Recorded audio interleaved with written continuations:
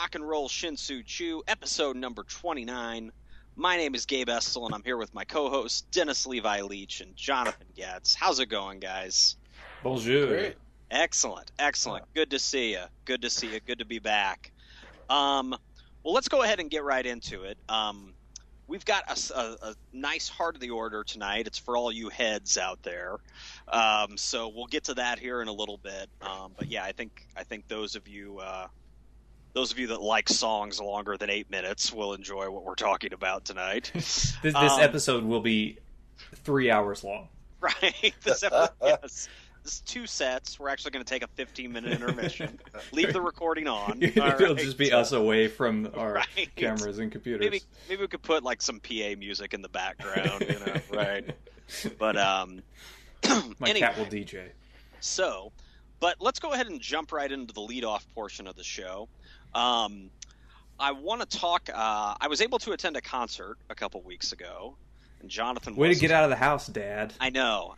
Actually, it was kind of a big deal. Like, we had a free room downtown that we had to use. Like, we had like some Hyatt points. Oh, wow. So like we had to use it by the end of June, right? So we ended up getting a room downtown as well. A babysitter came to the room while we were watching the show. It was fun. Wow, well, that's fun. Yeah. So anyway, it was kind of like a night out. So I saw My Morning Jacket the third night of their 3-night run in Chicago at the Chicago Theater. And this was actually, they've been doing on this tour a lot of multi-night stops, but it's usually only been 2 nights. I think Chicago might be the only market that got 3 shows. So that's pretty cool. They've always treated the city pretty well. And over these 3 nights, they didn't repeat any songs. Yeah, I saw the set list. That was remarkable. Yeah, they were going pretty deep.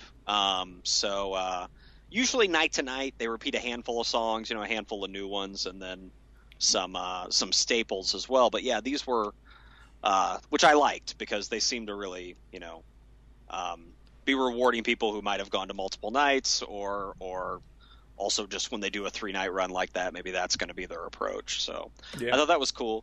And the show was really good. Yeah. They did, the new songs sounded good, but most of it was pretty distributed among all the records. Mm-hmm. They did, Did you get Don Dante? Steam Engine, which I Steam was glad to Engine, hear. No, they did Don Dante the night before. Oh, yeah. Yeah, I think they did it when they were in Chicago. So yeah, I'm a big Steam Engine fan, so I like that. And like I said, the new songs sounded good. I like the new record. So yeah, big thumbs up for me, man. I mean, they're at this point they're a veteran band. I mean, first album, first full length LP came out in like 99, I think. The Tennessee Fire. Yeah. Something like that. So, yeah, and then, just really kind of started getting buzz when It Still Moves came out about 12 years ago. Mm-hmm. But yeah, they're a veteran band now. They're in it to win it, man. Yeah. The longevity has been impressive. All original member. All they added Bo later, right? Right. But yeah. Yeah, really a stable, consistent band, and yet evolving at the same time. Definitely. They seem like they're playing by their own rules and doing something different every album out at least. So yeah, big thumbs up. I don't really have much more to say other than it was a really solid show, and just they grow every time I see them. Yeah, I'm looking forward to seeing them in Kansas City later this summer.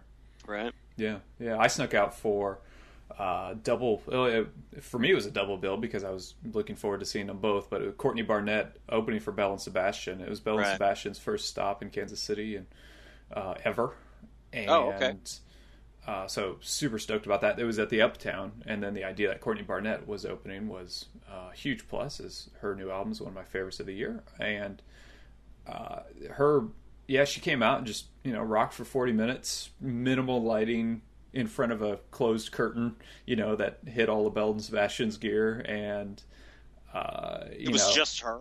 Oh no, I'm sorry. It was her band. It was her trio, all right. a 3-piece band, and she sounded a little hoarse, but I think maybe because she played a morning show. They do these morning shows here sometimes with where you can get in for free at a bar you line up at like 7 a.m. Betsy did it for Gogol Bordello a few years ago. That's awesome. And yeah, it's a show. It's a full concert. It starts at like 8 a.m. Wow. Yeah. So she did I that. can get behind that. Yeah. She did that, and so maybe she was a little hoarse from that, but she sounded good still, and she's got guitar chops. She doesn't play with a pick, which is always kind of jarring when a guitarist doesn't play with a pick, right. But really tight. I mean, at times, it sounds it can sound a lot like Nirvana at times, but I feel like she's a bit of a better lyricist. Or a different type of lyricist, I should say, not a better lyricist. So, but then Belle and Sebastian was pretty diverse. Their new stuff is kind of almost dancey, and with their old, dreamy pop stuff, we just kept going back and forth. I felt the crowd could have got a little bit more into it, but we just kind of hung back. We didn't battle the crowd to get up front. We just hung back and enjoyed it from a distance at the Uptown there. So small place. It's not hard to get a view. But no, it was a lot of fun, and that band is like a bunch of cartoon characters. I tell you, it's from Glasgow, Scotland, and right. It was a lot of fun. Cool. Good deal. Well, yeah, definitely a lot of live music coming up this summer. Want to move on to baseball. Not much has changed in the week since we broadcast last. The Royals and Cubs are still good. The White Sox aren't. So there's not much more I could offer on my team's performance other than they all kind of suck. But the hot stove starting to heat up. There's a little over a month left to make trades, and now that the MLB draft has passed, that's typically when the midseason trade rumors start heating up, and one of those rumors, it's generating. I don't know how much national attention it's get, but it's generating a lot here in Chicago. Chris Sale, our ace, and even if you're not a White Sox fan, it's hard to argue that he's not one of the best pitchers in baseball right now. He just had his 7th straight game with at least 10 strikeouts. I saw. Did he reach his 7th? Okay, because I know he pitched yesterday, but we lost. Yeah, he still struck out. It was the first time since Randy Johnson did it. Yeah. 12 years ago or something. Yeah, he's lost 3 of those games. Dude, the dude strikes out 13, 14 people, and we still lose. Yeah, he could go 10 and 13 this year and still get tons of Cy Young votes. Absolutely. He's kind of sort of going to have the Felix Hernandez type numbers if he stays on the White Sox. Mm-hmm. But anyway, low ERA, high strikeouts, below 500 win-loss. But anyway, he wasn't really in trade rumors until earlier this week. Everybody thought, well, the White Sox are probably going to deal Samardzija because he's a free agent. The only thing is about Samardzija, I think his value's taken a hit because he hasn't pitched that well this season.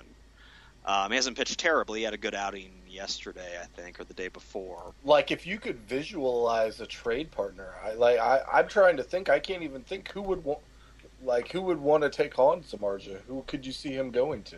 Well, I mean, it's not a big investment for a team because he's gone. At the end of the year, he's a free agent. I would assume he would be.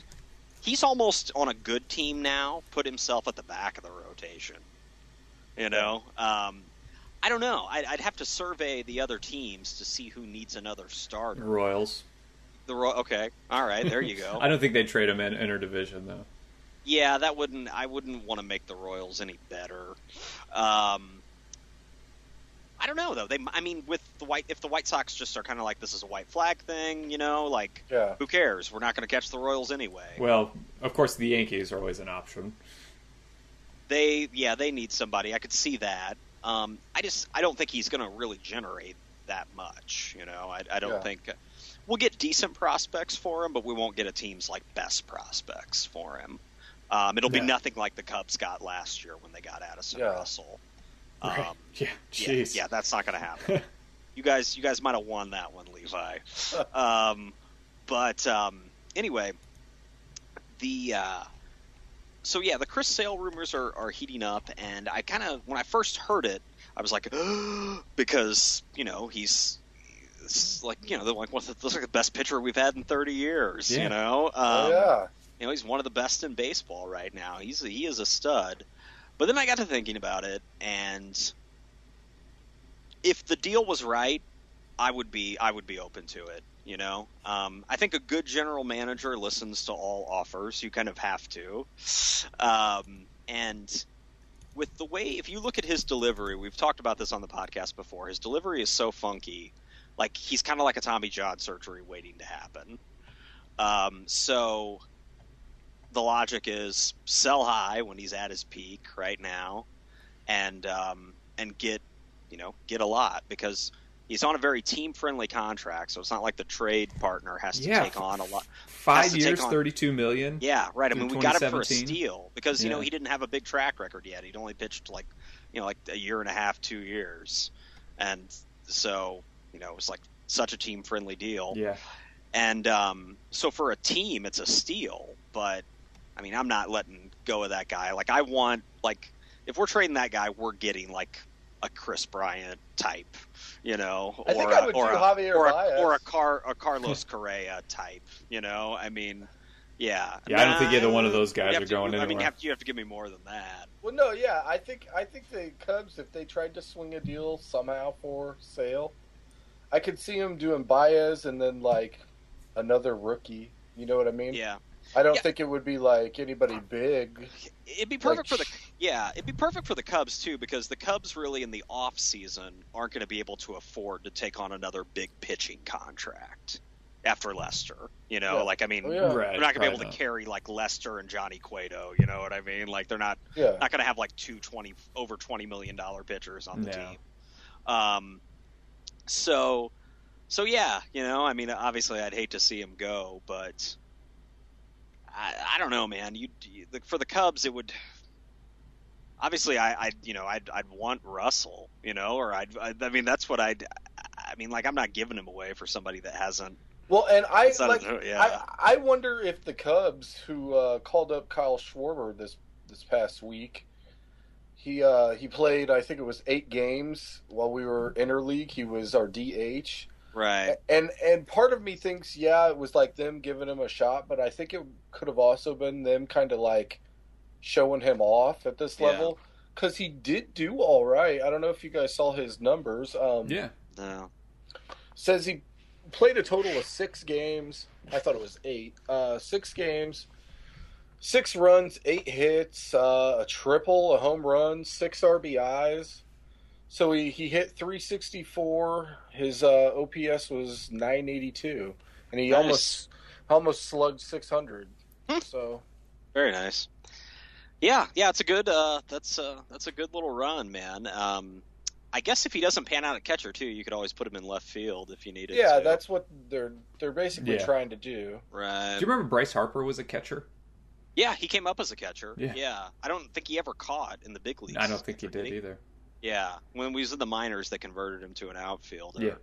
But, like, I want the next Bryce Harper if I'm giving up Chris Sale. That's what I want. Yeah, but I have a feeling it's going to be a guy that could be, but you wouldn't have heard of him. Like, he wouldn't be as the guy that you would get wouldn't be as developed as Carlos Correa or Addison Russell. He might not be ready to take the field. He would have been drafted in the last year or two. Right. So I'd have to look at, kind of who's out there and who needs him. But really, he's really like the only thing we have to trade aside from Samardzija. Do you really think he's going to go anywhere, though? I mean, like, if you had to bet a week's pay on it? No, I think he would stay put. Yeah. Because I think we're at a point where we're bad, but I don't know if yet we're abysmal. To where like the whole thing just has to blow up. Right. I'm not sure we've got that. Yeah, we're out of it this year, and I don't see us clawing our way back by any means. But are we still in automatic Ventura fire? He won't. He might last to the end of the season, but he won't last past this season. No. Yeah. I think it's just kind of the cliche of not if, but when, for so if they don't, even if they finish like 5 games above 500 at the end of the year. Yeah, I think like if we like didn't make the playoffs and finished in third, they'd be like, Yeah, we've given this guy a shot. Gave him 4 years. How many years? 4 years. This is his fourth. Yeah. So anyway, the Cubs. I don't really see the Cubs unless obviously they pull something off for sale. I don't really see them making like a big move at the trade deadline because it seems like the vibe I get around town just by listening to the radio and just kind of my assessment of the team is that they know they're good, but they know they're not like World Series good yet. Like they're not going to catch the Cardinals. I think Washington or St. Louis could beat them in the playoffs, like over 7 games. Yeah. Or even the Dodgers. Yeah. I think the main goal at this point is to stay above 500, and like the top of the mountain goal would be wild card. Yeah, right. Even if you don't get the wild card and you finish above 500, it's like nobody's going to be too pissed off. It's like get some experience in the playoffs. Still loaded, with talent, young talent, going into next season. Might be able to pull off a trade in the off season, so a big trade. So I don't know if the Cubs will make a move or not. I guess because who's at the back of your rotation? Is it Travis Wood still? No, he's in the bullpen. Wada, who's been okay, right? He's like spotty. Yeah, he might not be the best guy to go in like Game 7 of the playoffs or anything. The other, I don't know, it was probably a week or two ago. Madden said he gets too technical. He needs to just throw the ball. Right. Like I think he sometimes like works himself up or whatnot. And then the other guy would be Kyle Hendricks. Oh yeah, you guys have Kyle Hendricks now, right? Yeah. From the Phillies, right? He used to play for the Phillies. I believe so. Yeah. Okay. All right. Yeah, I mean, I guess if you get something that's really enticing and you don't have to give up, the cream of the crop, which I don't think you should, you will do. Yeah. Yeah, I don't know. The Royals, will the Royals make a move? They need a starter, that's for sure. Yeah. Especially if they're going to go to the playoffs, like they definitely will. Yeah. They had Danny Duffy made it back this week to make a start, and he went almost not quite 5 innings against the Mariners, and pitched well, considering he was on a limited pitch count. So, but they need, they need him, and what's his name, Ventura, Giordano. They need Ventura to come back to his old self from last year. He's just getting off the DL right now. And so who knows what you're going to get with these guys. Are you guys going to be in the hunt for Cole Hamels, you think? Or is that like aiming too high? Yeah, I think it is. I don't think this is a franchise that brings in a Cole Hamels. Right. That's too much money for them. Yeah. So in the meantime, you hope that the offense can get sorted out a little bit and be a little bit more consistent. And they did well against the Brewers, and then they lost 2 or 3 to the last place Red Sox here in town. Mm-hmm. The Red Sox, who haven't been that good of late, even. So it's not like they're finding their groove anytime soon. But then they got 2 out of 3 against the Mariners in Seattle, so that's moving in the right direction. So it'll be interesting, with the new rivalry with the A's. The hot A's, though, they're still well below 500.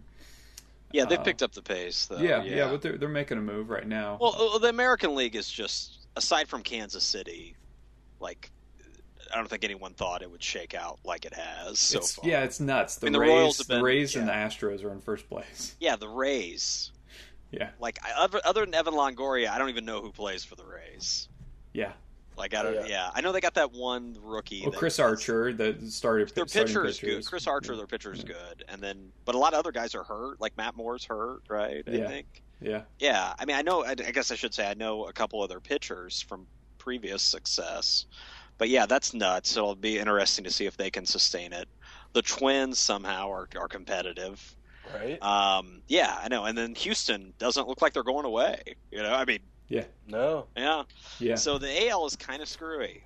Baltimore's and the teams that aren't good either. Like Seattle was expected to be huge. Yeah. So between Levi picked them to go to win the World Series. Between the Red Sox and the Indians, or the Spiders, excuse me, and the Mariners, all teams that a lot of people pick to win their divisions, they're combined. I picked Baltimore to win the East, and I don't know if a lot of people picked that, but Baltimore is expected to compete at least. Well, between these three teams, the Red Sox, the Indians, and the Mariners, they're a combined 22 games under 500.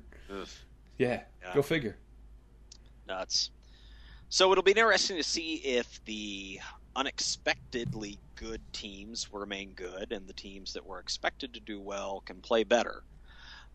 So we will keep our eyes on the hot stove as we near the All-Star break and then the trade deadline. One other thing I want to talk about before we get to the heart of the order is there was a piece on Gawker a couple days ago by Kelly Conaboy. Conaboy? I don't know. Conaboy, that makes sense. On Gawker, and it's kind of your typical kind of smug, snarky Gawker piece, just the tone of it. And we say this as people who regularly visit Gawker. And I read, I read it. It's kind of read it every day. But so you kind of know what to expect. But anyway, she's arguing that concerts should end at 11 p.m. Like it should just be kind of the universal time that they end. And it's a pretty short read. She doesn't really lay out a lot of supporting evidence other than, just people got to work in the morning. And, I think Kelly Conaboy is the pen name for everybody's mother. Yeah. So briefly, I want to talk to you guys about this because maybe it's just the old man in me, but I think she's kind of on to something here because a lot of shows that I go to, if you go to them during the week, most of the time they do end at 11. Bigger shows do. Yeah, they do. Because there's a curfew for underage. Right, just curfew. I've had those shows where I've gone on like a Sunday night and like the band, like I saw the War on Drugs a little over a year ago, and like they didn't take the stage until like 10:30. Yep. Yep. There's nothing worse than showing up at a small place and you want to see the headliner and you see three tiny band names underneath the headliner. Right. You don't find out until you get there. Yeah. That there are. Yeah. You'll look on the webpage of the venue and it'll just say the headliner, and then you get there and it says the two other bands that are playing. Right. So I wasn't that offended by this piece because, I think she's on to something. I could handle most shows getting over at 11 o'clock. Kind of like start at 8:30, maybe 8:30.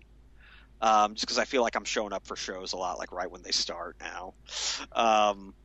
And then just, get them over by 11. You could still fit like two set bands, within that time frame too. Yeah, some of them. Yeah, and I think a lot of this has to do with, are we talking about large venues? We're talking about clubs, right? Yeah, I there's feel a lot like of variables. I feel like Kelly is just like really itchy to check her Instagram feed, or his. I guess Kelly could be a man. Instagram feed. So I clicked on the picture. It's a woman. Oh, okay. And she says, "Oh, and because you want to go out after the show."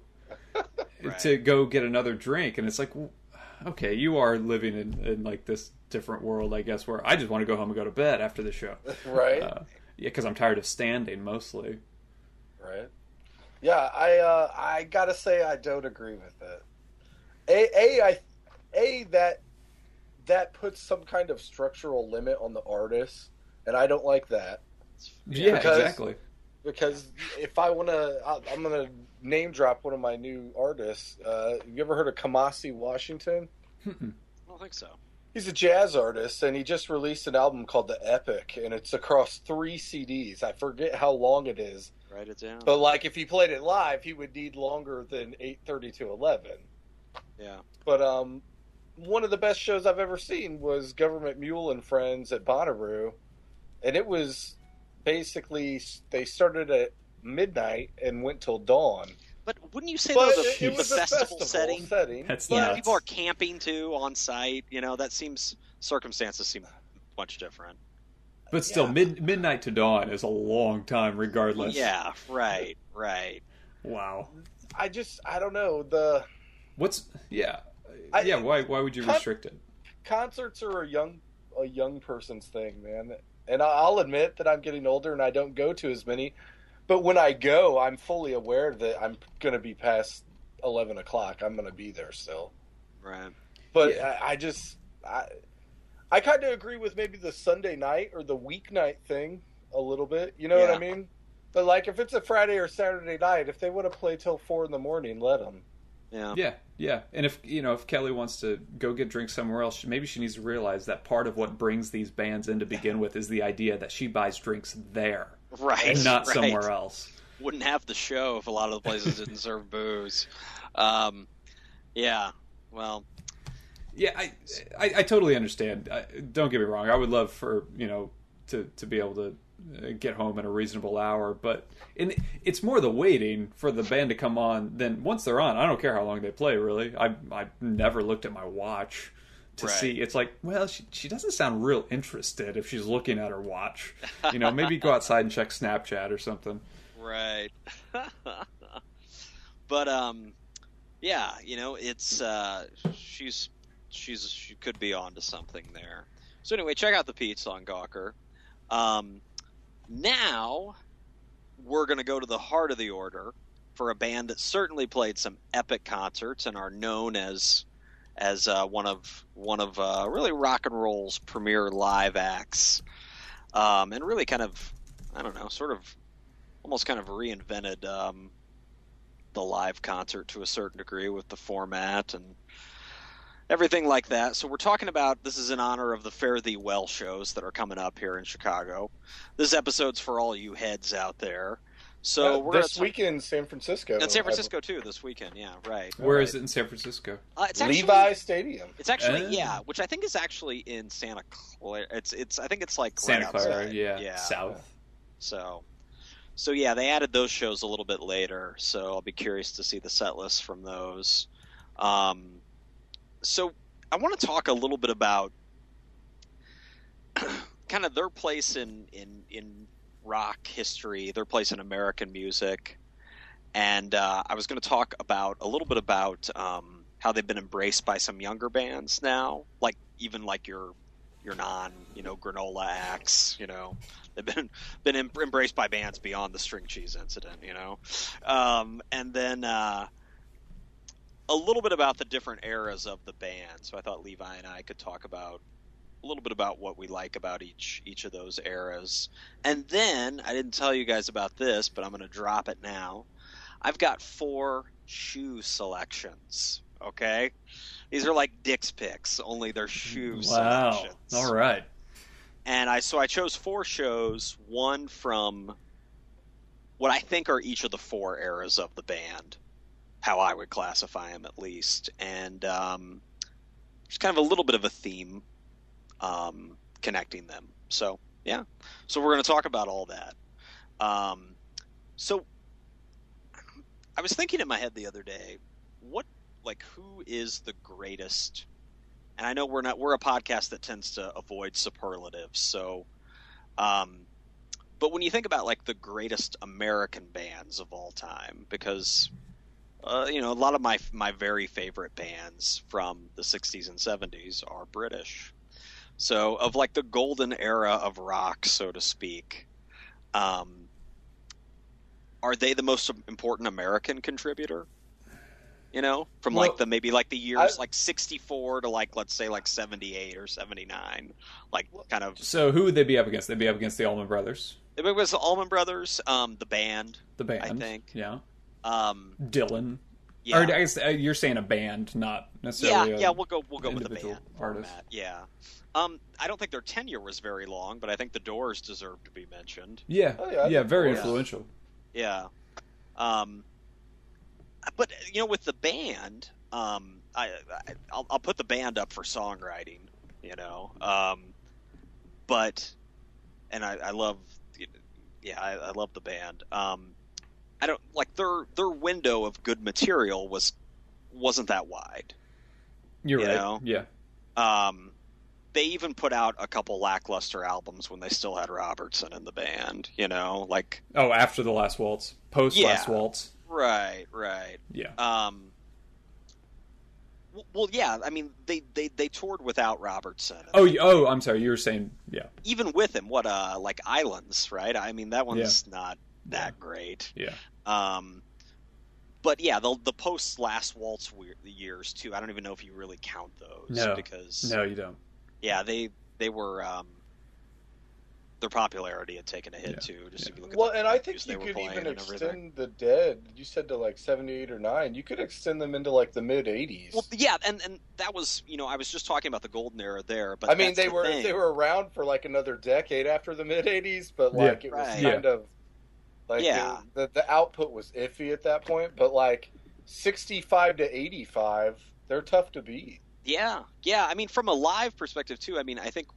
When and I'll talk a little bit more about this when we talk about the 80s and the Dead, they became really just the live juggernaut then, like they started playing stadiums. They started diversifying the set list quite a bit more as well. I mean, they changed their set list every night, but they weren't always taken from the same collection of songs like they were essentially in the 60s and 70s, I think. Oh, really? Yeah, I mean, they changed the set list every night, but, like, a lot of the shows... Yeah, like the 70s... You would agree, in the 60s and 70s, they... Like, the 72 tour, it was like they were picking from, like, I don't know, maybe 20 or 30 songs. Yeah, I mean, those are and all it seemed like every night was... Just a rearrangement of those songs. Those are all good songs, but even though the set lists start to kind of look the same after a while, so they seemed, But by the time the 80s rolled along, they were like song catalog was just huge. So I don't know. I mean, like we've talked about the bands that need to be in that conversation, but if like somebody like held a gun to my head and said, "Vote," now, like who is the greatest American band? Well, I would give them some consideration. I don't know if I'd pick them, but I would definitely give them. What about Springsteen? I know it starts later than the Dead started. It does. It does. I don't think Springsteen contributed as much. The Dead created a whole scene. You know what I mean? Like, I don't know if... I mean, granted, Springsteen painted a picture of New Jersey, and there are people now who, if you say New Jersey, it conjures up images of, like, Springsteen lyrics and stuff. Yeah. But the Dead also helped create live sound, as it is. Like, they were, like, one of the first bands that spent money on, like, buying nice PA equipment and like, making sure it was set up right and making sure that the people around them knew how to run it right. And, I mean, granted, it was all a big party, but they were serious about their sound. Yeah. And they don't get a lot of credit where they probably should. Like, I mean, they helped create businesses, you know what I mean? Like, speaker companies like Altec Lansing and others would come to them with prototypes and stuff and be like, hey, what do you think of these? And I think their impact their impact on rock, I think, is greater than Springsteen. But I can't say, I don't know, I would say they're the best American band of all time, but... And the best is kind of a thorny. Exactly. Yeah. And it's like, anyway. It's like whatever, some days Aerosmith's my favorite American band. You know what I mean? Yeah. Or right. ZZ Top. Van Halen's going to get some of my votes. All ZZ Top, right? Yeah. Yeah. But go ahead. They have to be talked about. Yeah, absolutely. Also, I think maybe like what stemmed from, like, what was the outgrowth of their music too? Like a giant concert scene, of people that followed them around the country, and then the taping community as well. You know, they pretty much gave birth to that. You know, in the 80s, they kept Maxell in business. Right. Yeah. So I guess just kind of this traveling community that it all became. Not a lot of other bands can really say that, you know. Yeah. And then, you know, that doesn't really put them ahead of anybody musically, but as far as an influence and an impact. And culturally speaking, because yeah. everybody knew about, you know, the Deadheads following the Dead, and right. you know, it was kind of an interesting thing for them to think about, even though they weren't interested in the music you know, that the general public would think about. Right. Yeah, it conjures up an image, certainly. And I was talking to Steph about this actually as well. You know, because of like that image that it conjures up, it's also been kind of marginalized. You know, like some people like you mentioned the Grateful Dead, to a handful of people, and like they're automatically turned off just because they've got this idea just this, you know, this tie-dyed thing, you know. And that's probably a little unfair to the band, because I think the band's audience is much hippier than the guys that are in the band. You know? I think so. Yeah, I mean, they hung out with bikers, you know, when they had Pigpen in the band. You know, I mean, it wasn't. I think the audience is much more, you know, peacenik than anybody on stage was. Yeah. So I just got a Bill Kreutzmann's biography. It just came out. I got it as a Father's Day present. I got it in the mail today, signed. Nice. And so I'm looking forward to reading it tonight. He was always one of my favorite guys in the band. Right. I would always go through periods when I was really heavy into the Dead, where, you know, I would be into Bill for a while, or I'd be into Bobby for a while, or you're always into Jerry, but yeah, I really liked Keith as well. We'll talk about the keyboardist here in just a minute, because that's been the one non-constant in the band's history.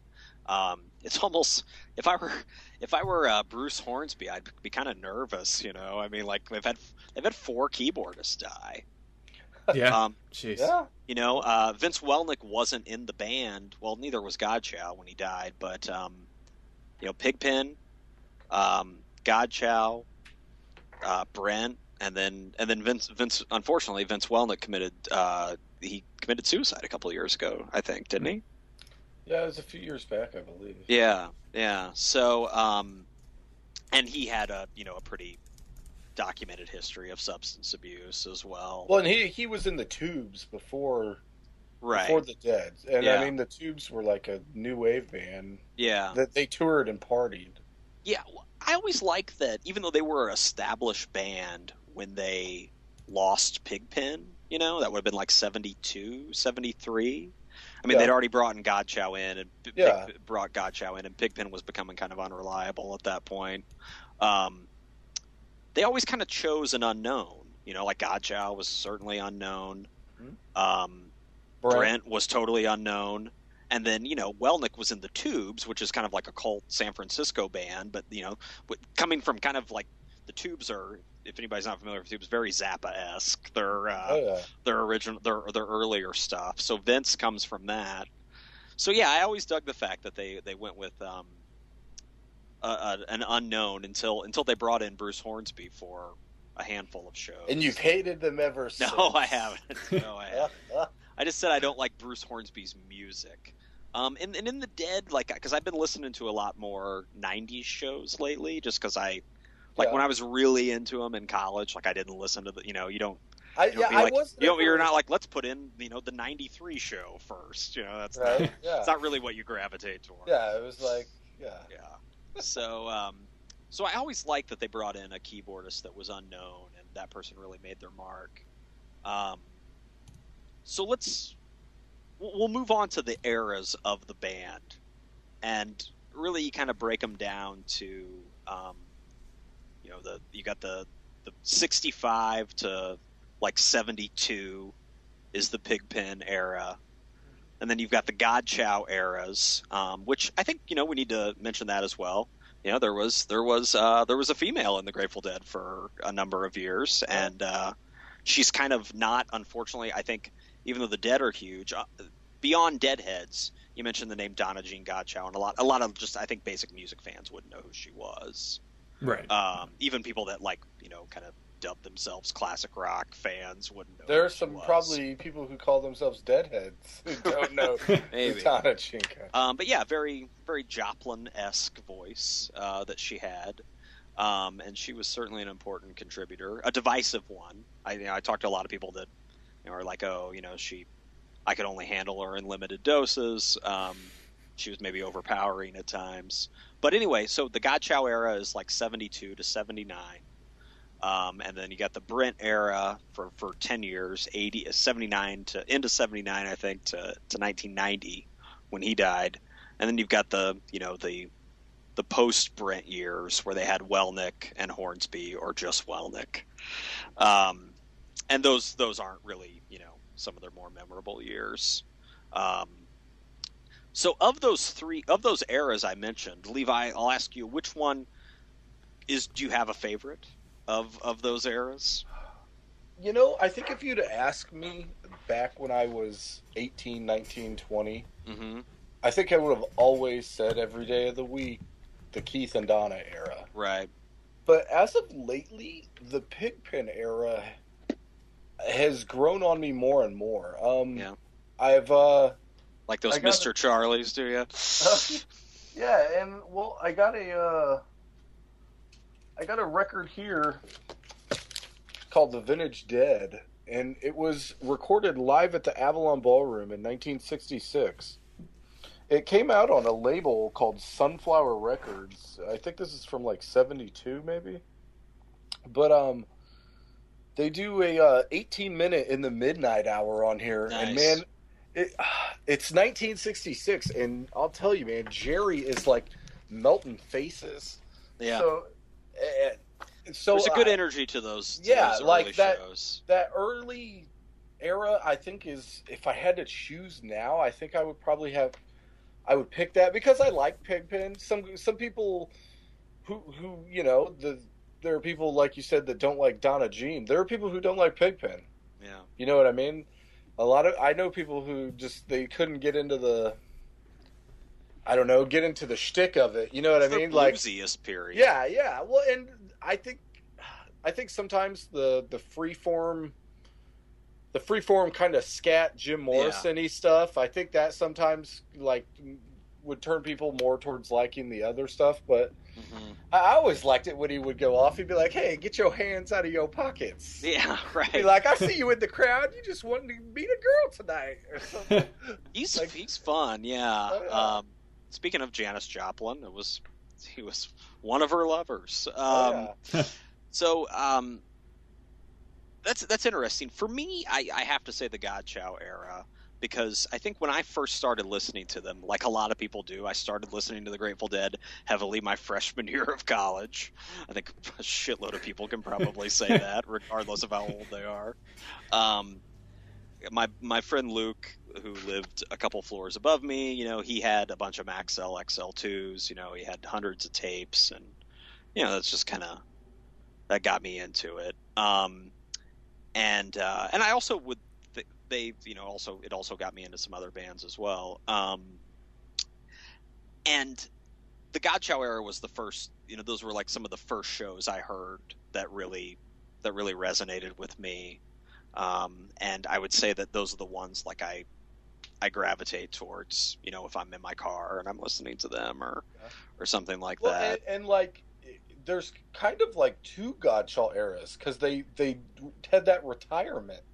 Oh, right. For like a they few did. years. That I don't think they played any shows in like 74 and 5 maybe? They played just a handful in 75. Yeah. 75, and they just played like a handful of shows.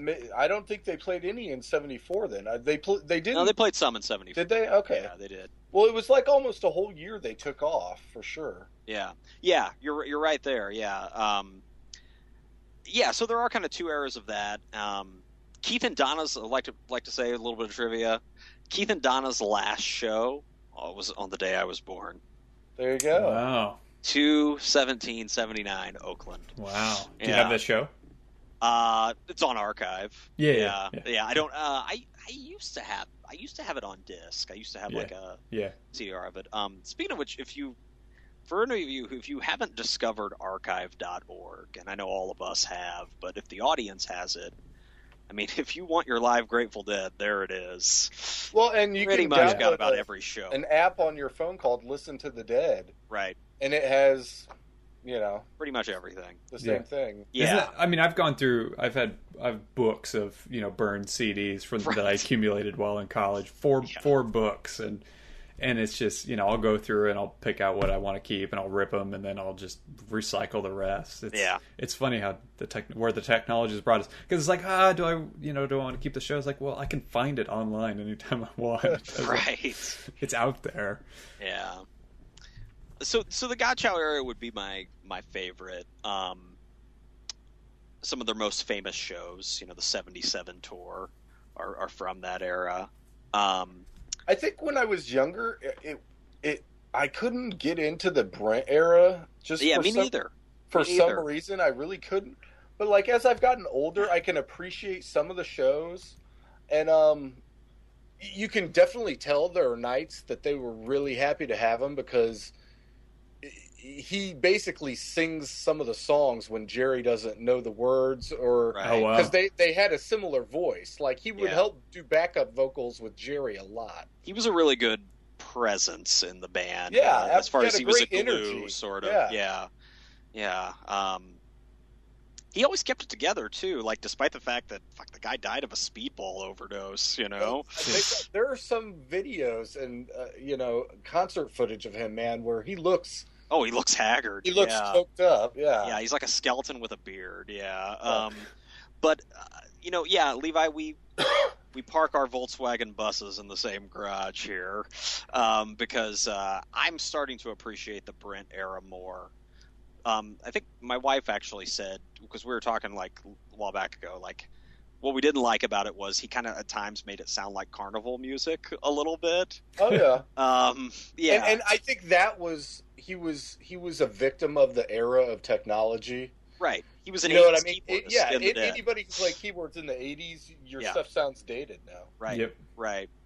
But as I would say just with over the last year or so, I've been listening to more of the 80s and 90s, mainly the 80s shows, and gaining a new appreciation for them. Set list wise, I think it's their best set list. Because they were the collection of the pool of songs grew just exponentially when Brent joined the band. I think set list wise, those shows are much more interesting than the previous couple eras. And then the 90s stuff, it was really getting hit or miss at that point, particularly the last couple tours. Now, I know you're not as into him as Levi and I are, but you know the distinctions between the eras of the band. Do you have a favorite era? You're right in that I'm not nearly as versed. And we went, let's see, when you were out at Western Illinois, we went to a show. It was a Dead cover band that we went and saw. Yeah, Uncle John's band. Was it Uncle John's band? Right. Yeah, it was in a forest, of course. It was in the woods in a park or something. There's probably like 8 Dead cover bands called Uncle John's band. And they're all playing in forests now. Right now. Right. And so they played one really. At one point, they played a funky song. It's like, man, this is, I'm grooving on this pretty good. And you had to tell me what it was, and it was Shakedown Street. So nice. I guess you could say I'm part of the God Chow era as well. Right. And between that and then actually, obscurely enough, I've been kind of attached to the Jerry Garcia band stuff from the early 90s. JGB stuff's good, man. Yeah. Between that and actually his stuff with David Grishman, I've listened to much more of that than anything. Cats Under the Stars. Wow. Nice. It's a great record. Yeah. It's got Ruben and Charisse on it. Oh yeah. You have that. You used to. I know. I don't know if you still do. You have that double disc Jerry Garcia band from like 90 or 91, something I had like that. Yeah. That's a great. That Tangled Up in Blue on there is killer. Yeah. Actually, that album kind of means a lot to me. Yeah, it's a good one, man. Yeah, I had that. That was one of my 10 CDs for a quarter or whatever. Columbia. Was it? Oh, really? Yeah. My initial Grateful Dead CDs, like the first 30 that I had, were all Columbia and BMG. Like I did one for each of them. like I got one for each company. That way I just got like all these tons of CDs, and then you were like, I was like 14 or whatever. I was like, Mom, now I need like $50 to buy 2 more CDs. Because that's how that racket works. Color me bad. All right. But anyway, Shakedown. I gotta mention the Merle, the Jerry Garcia and Merle Saunders stuff. Is good too. I love it, man. There's 2 or 3 records of them together. Right. No, I haven't heard it. I'll check it out. Yeah. They do. They cover Stevie Wonder's "I Was Made to Love Her." Yeah, it's really good. Nice. I also think he's among Deadheads. Obviously, he's a god at this point, but and he's been so active as a musician even after Jerry's passing. Like Bob Weir deserves to be mentioned, like among like some of America's greatest rock musicians. I think I really do. Just how much he sang in the band and well, how active musician he is. Yeah, he seems like a really cool dude too. Anyway, go ahead. The songwriter aspect, man. He's a great songwriter. If anything, he should be put into some kind of a songwriters Hall of Fame or something, because I mean, I love all those songs that he wrote. You know what I mean? A lot of them are kind of like little mini epics. Oh yeah, Let It Grow. Yeah, Cassidy. Yeah, Weather Report Suite. So my point is, outside of the world of Deadheads, he's underrated, I think. Oh yeah, absolutely. Right. Among just your rock and roll fans, your classic rock fans, even. Yeah, he deserves. His name should be up there with some of the mentioned among the greatest songwriters. Were they in the inaugural Hall of Fame class? No, they got in like the early 90s. Okay. Jerry was got in like alive. 93, I think. Yeah, Jerry was still alive. Yeah, they got in like 92, 93, something like that. Yeah. Well, and we got to mention, while we're talking about eras, there's always been Bill Kreutzmann, the drummer. He was the original drummer, and then later on they got Mickey Hart. Right. And then Mickey Hart's dad screwed the band over and stole a bunch of money, and so they got mad at Mickey Hart and kicked him out of the band for a while. And then brought him back, Yeah. Wow. Yeah. Way to go, Mickey Hart's dad. Jeez. Prick. Blame it on Mickey Hart's dad. So different eras, and I think that all of that just adds to the lore, that there are distinct eras that are much different, one from the other. What are the people that only listen to the greatest hits? What are they missing? It's a good question. They're missing, I think, hearing those songs. I think how the band intended you to hear them. I think whether it's the songs on Skeletons from the Closet or songs that maybe the casual fan might not be that familiar with. When let's say, for instance, you mentioned the Who, even though they were great live, I don't think of the Who live. You know what I mean? I think of like all the albums I love. Yeah. You mentioned the Grateful Dead. It's like, that's a live band. I just I picture them on stage. You know what I mean? I don't. Right. Yeah. And it's funny to even like show a studio album is an odd thing when. And I think a lot of their studio work, I think, is better than people give it credit for. Yeah, I do. I think. Terrapin's well recorded too. I think. I think they kind of were, victims of what they were going up against. You know what I mean? Right. They were in an era when everybody was putting out great records. You know what I mean? Yeah. It was like. If you go and look at a top 40 from like 1967 or 68, it's like, wow, there was a lot of really good music out. Yeah. And they still had their own hits, ultimately culminating in Touch of Grey, right? Right. Yeah. Yeah, I think that was the biggest for sure. Touch of Grey was it was odd, just kind of how that took off, Yeah. MTV helped, it had right. Betsy's a big fan of the video. Betsy talks about the video a lot. Oh yeah, the video is really skeletons. fun. And that's the point, I think that was like 87. Touch of Grey came out 88. Mm-hmm. Yeah, I believe you're right. 87. That only added to their popularity. At that point, like they could fill a stadium. Like they didn't have any trouble filling Soldier Field. Yeah. Oh yeah. Well, multiple nights at some of those places. Right. Did they ever play Arrowhead? Getz? I assume they probably did. I couldn't say for sure. Yeah. But yeah. So you asked me, what I think those fans are missing. How I think the band probably wanted those songs to sound, but also just I know this sounds like oozing with hippiedom. They're missing the music really taking you out there. And also I think to be a live music fan to a band that is not afraid to stretch out its music, it requires a certain patience maybe that casual fans might not have. Yeah. Agree. Yeah. It's not like the casual fan that knows truck and is gonna be like space, yes. Right. Here's 10 minutes of them noodling. Right? Oh no, yeah. I mean the Grateful Dead, and I can only sometimes I skip space on shows. Right.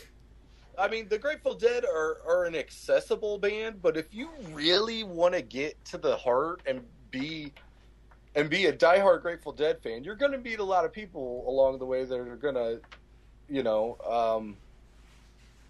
I don't know. You know what I mean? There's a lot of serious Deadheads out there. Oh yeah. It's a little too serious. The guy at the show that has the cardboard sign that says 1,148 days since the last San Francisco Dark Star. Right. It's like that guy's serious. Now there's some major geekdom among the audience. I feel like I bumped into a lot of people in college that, or just people at shows, who kind of had a little bit of tunnel vision. They didn't really step outside of the jam band kind of.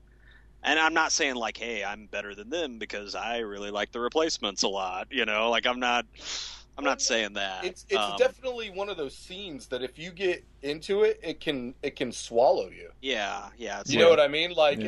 It was a way for kids to totally escape what was going on around them. Sure. And it was all they got into was that scene and that jam band scene and right. following bands and selling garlic grilled cheeses. Right. And then and then making arguments that the Disco Biscuits are really important and things like that. But anyway, so with all due respect, I'm sure the Disco Biscuits are really nice. And Acoustic Hookah, yeah. Yeah, right. No, hey, I saw Acoustic Hookah multiple times, so I've got my late '90s, early aughts jam band wounds, So anyway, and it's not to say those bands are awful. They're not. It's just what I mean. I don't listen to them anymore, not except for a handful of them. But anyway, so I wanted to just mention 4 shows that I've just kind of found over the last few weeks. We'll call them shoes selections, if you will, and we'll post these, the links to them. They're all on archive.org, so you can find them there, but we'll post the links. And we can also find the Arrowhead 1978 show on archive.org. So they play Arrowhead. They did play Arrowhead. Cool. Okay. Wow. Okay. 78. Nice. Them? As just a headliner, I guess. Yeah. Cool. Okay. Huh. That totally reminds me that when you said stadium again, it may be the only time I use the words cool and Busch Stadium at the same time, but at Busch Stadium, the Cardinals this year, it's I think within the next month or so, or actually it could be in September now that I think about it. They're doing a Grateful Dead night where you get this limited edition Grateful Dead shirt, and it's got the Steal Your Face with the Cardinals logo. And on the back is all the concert dates of the shows they played in the St. Louis area. Yeah, they did the Fox Theater multiple times. I was curious as if it would have. I think they played Carbondale, didn't they? They did, yeah. Yeah, they did. The college thing. I mean, they played a lot of college towns. I mean, that was. I think if you probably look at tour itineraries, they're their college town stops might be more frequent than other bands. I could be wrong, but they played of the Illinois schools. They played Champaign, Carbondale, and they played ISU, and they played. I think they played DeKalb as well. They never played Western, or they never played Springfield or Peoria.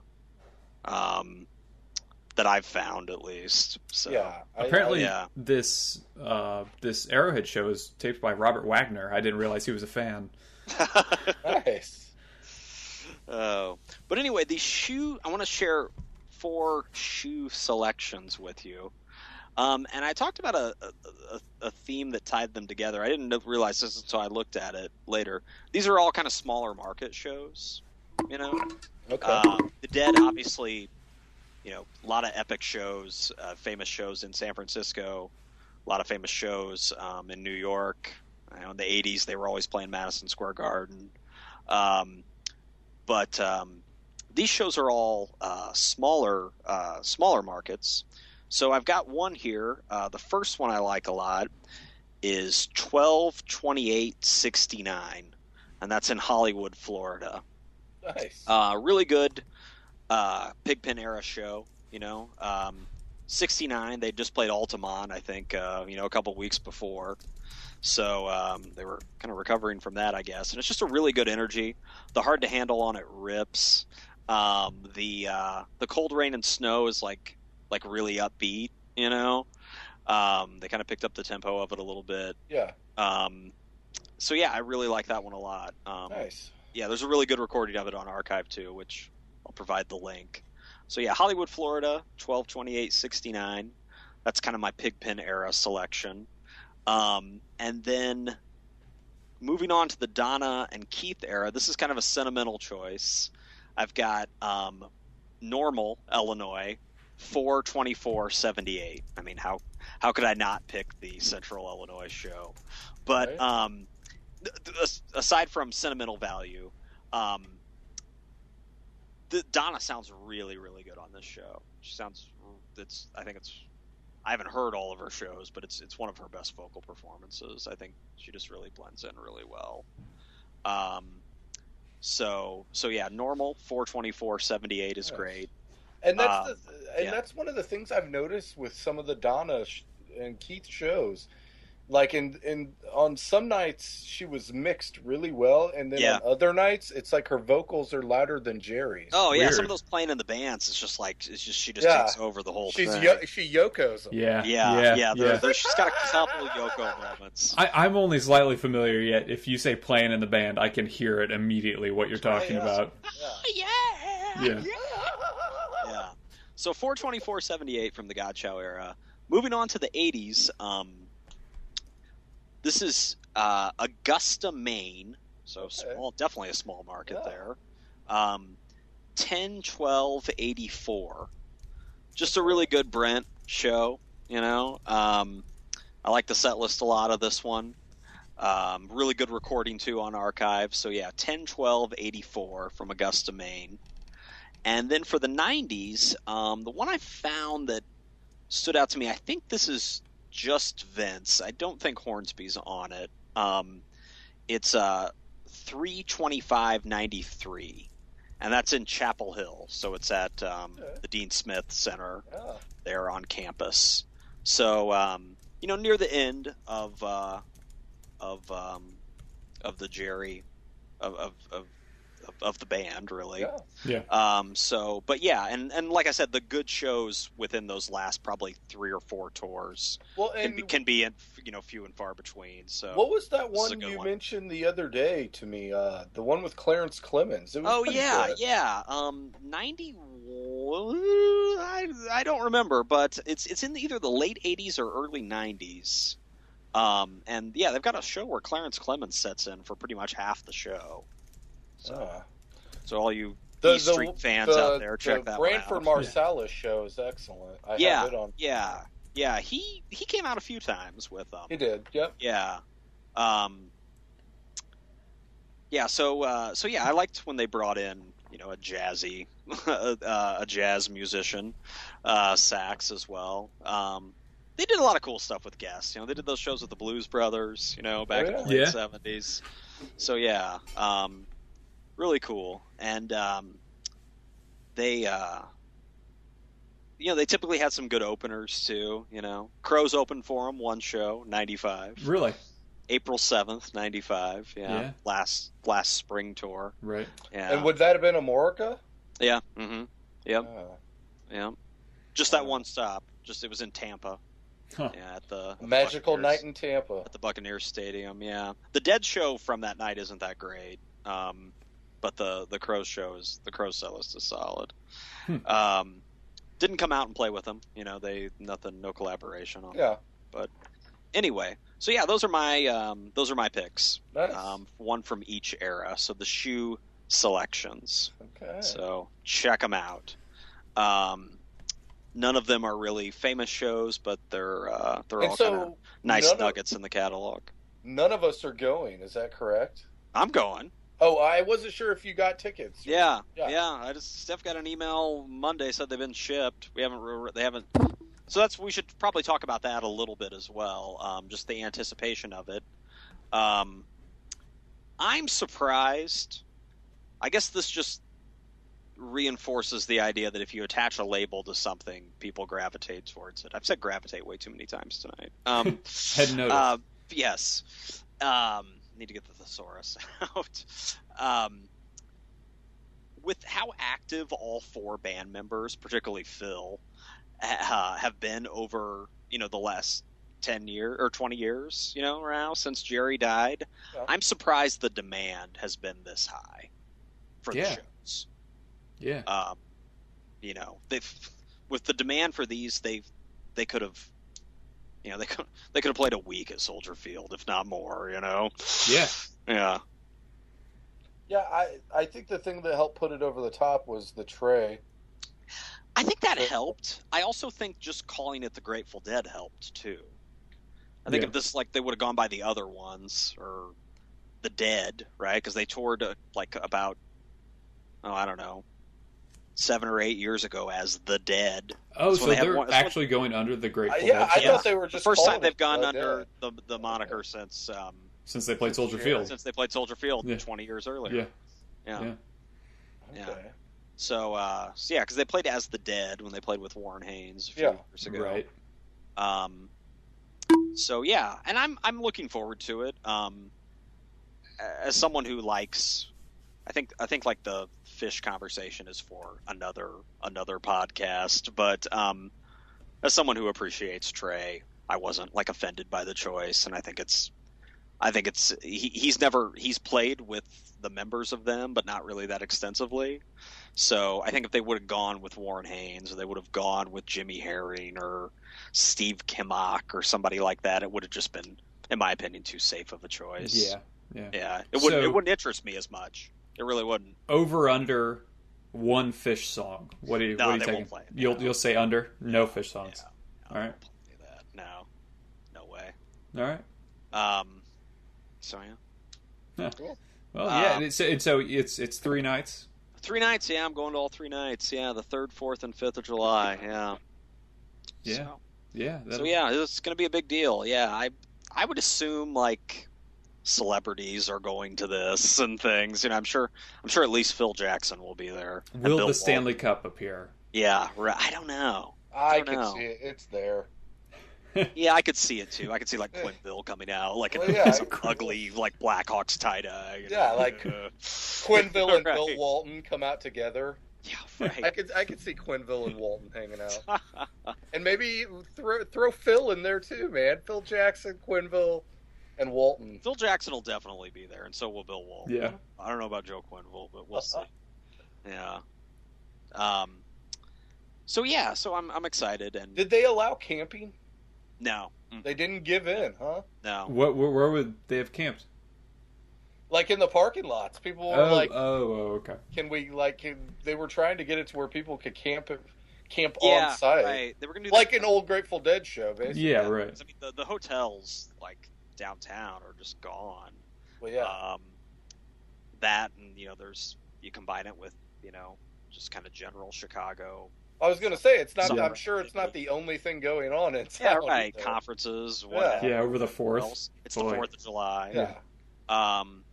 So yeah, but it's going to be a party, definitely. I mean, it's 3 days down at the lake. You know, it's should be fun, and It's going to be a shit show. Yeah, yeah. I will certainly report what I remember for our listeners when I get back. We want lots of voice memos, just drunken stupor voice memos. We'll see. Yeah. So see what, like, you know, trying to think if there's any. Maybe when Phil sings, that'll be time to go take a leak or something. I don't know. But anyway, just a box of rain, just a box of pee. All right. So anyway, no, I'm kidding. I like this. Phil's voice will test a fan's patience. But anyway, so let's go ahead then and move on to our recommendations for music. I obviously I kind of get a bonus because I recommended four shows, 4 bootlegs for everybody. We'll let you recommend another album. That's it. That's all you get. Right. So I'll just get mine out of the way here because I don't have a ton to say about it. This is the first time I've ever probably recommended. This is actually a label that specializes in kind of like chill electronic music. It's called Claremont 56, and the reason I bring it up is because I think it would be the type of electronic music that like a lot of people like me who wouldn't think of liking that would. You know, it's something that I just kind of like discovered. I put it on when I started studying or when I'm at work and I'm going to be at the computer for a long time. And it just it's really soothing, and it's some of it's kind of a little more up tempo, but it's like really good work music. And I checked out some of the artists that are on the label because there's a compilation called like 5 years of Claremont 56. I think it's a European. I think they're British. I think it's a British label. But yeah, I checked out some of the other acts on it, and I really dig their stuff too. It's kind of in the same vein, you know. It's just really kind of chill stuff that you can put on. I have a couple albums like that. Yeah. One is by a band called 07. Yeah. And then the other one is by a band I'm sure you heard of called Air. Yeah, right. Well, these, just to mention a couple of the artists that are on the label that I think about, there's a guy, I think he is Swedish. His name is Piers Thomas. Okay. And he's pretty good. And then there's a group called Mudd, M-U-D-D, and they've actually combined a little bit of guitar work in it as well. And I think they're Scandinavian as well. Mm-hmm. Everybody on it is European. And it's just really soothing music. You know, like when I say soothing, I don't mean it's like something you fall asleep to either. You know, it's got enough of a tempo to keep you going, but at the same time, it's not. You know, it's not. Yeah. It's not like the crazy club, you know. It's a productive soothing. Yeah, it is. It is. Yeah, it's like I could get my teeth clean to this kind of music absolutely. Or something. you can sit down and it's check an email music. I don't know. Right. I don't know how else to put it. But it's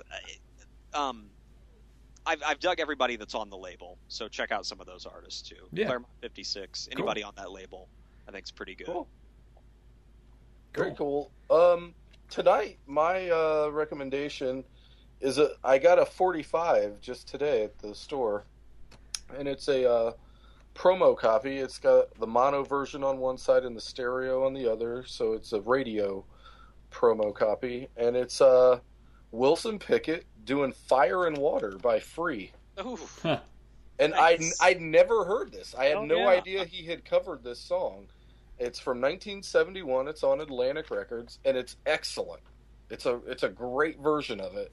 And I've always liked Wilson Pickett, and so when I saw it, I saw "Fire and Water," and then underneath it, I saw Fraser Rogers, and I'm like, really? I was like, it just blew me away because I had never heard that he had covered that song. Yeah. Cool. That is a killer. That's one of my favorite opening songs of any album. Yeah. So yeah, I highly recommend it. I'm sure it's probably on YouTube. I haven't checked. Cool. Nice. But yeah, cool. Wilson Pickett, Fire and Water. Hell yeah. All right. Probably might not be on iTunes. But yeah, we'll try to find it for the website. Mine is a recent release in the last couple weeks. Patrick Watson, Love Songs for Robots. And I listened to it once and I was like, okay, that's enough to save in my RDO queue. And then I just kept going back to it, and it's kind of a single song can sway from like Grantley Buffalo to Jeff Buckley to David Bowie, just in a single song. And kind of Anthony and the Johnsons at times, Arcade Fire at times, a little bit, just real subtly, not the bombastic. And where's this cat from? I have no idea. Okay. But it's Secret City Records, and I think he might be Canadian. Okay. Because there's a Canada logo, because Canada is always proud of their musicians, and they help fund their music, their musicians in Canada, and so whenever they do, they put a logo on the back that says like product of Canada. Nice. Yeah, and so yeah, Patrick Watson, Love Songs for Robots. Cool. I'll check that out. Excellent. Well, you can check us out. On our website, rockchew.com, or you can follow us on Twitter and Instagram at rockin. That's in as in I really need one here. New Order. Yeah, that's in as in New Order, definitely. Blue Monday. Right.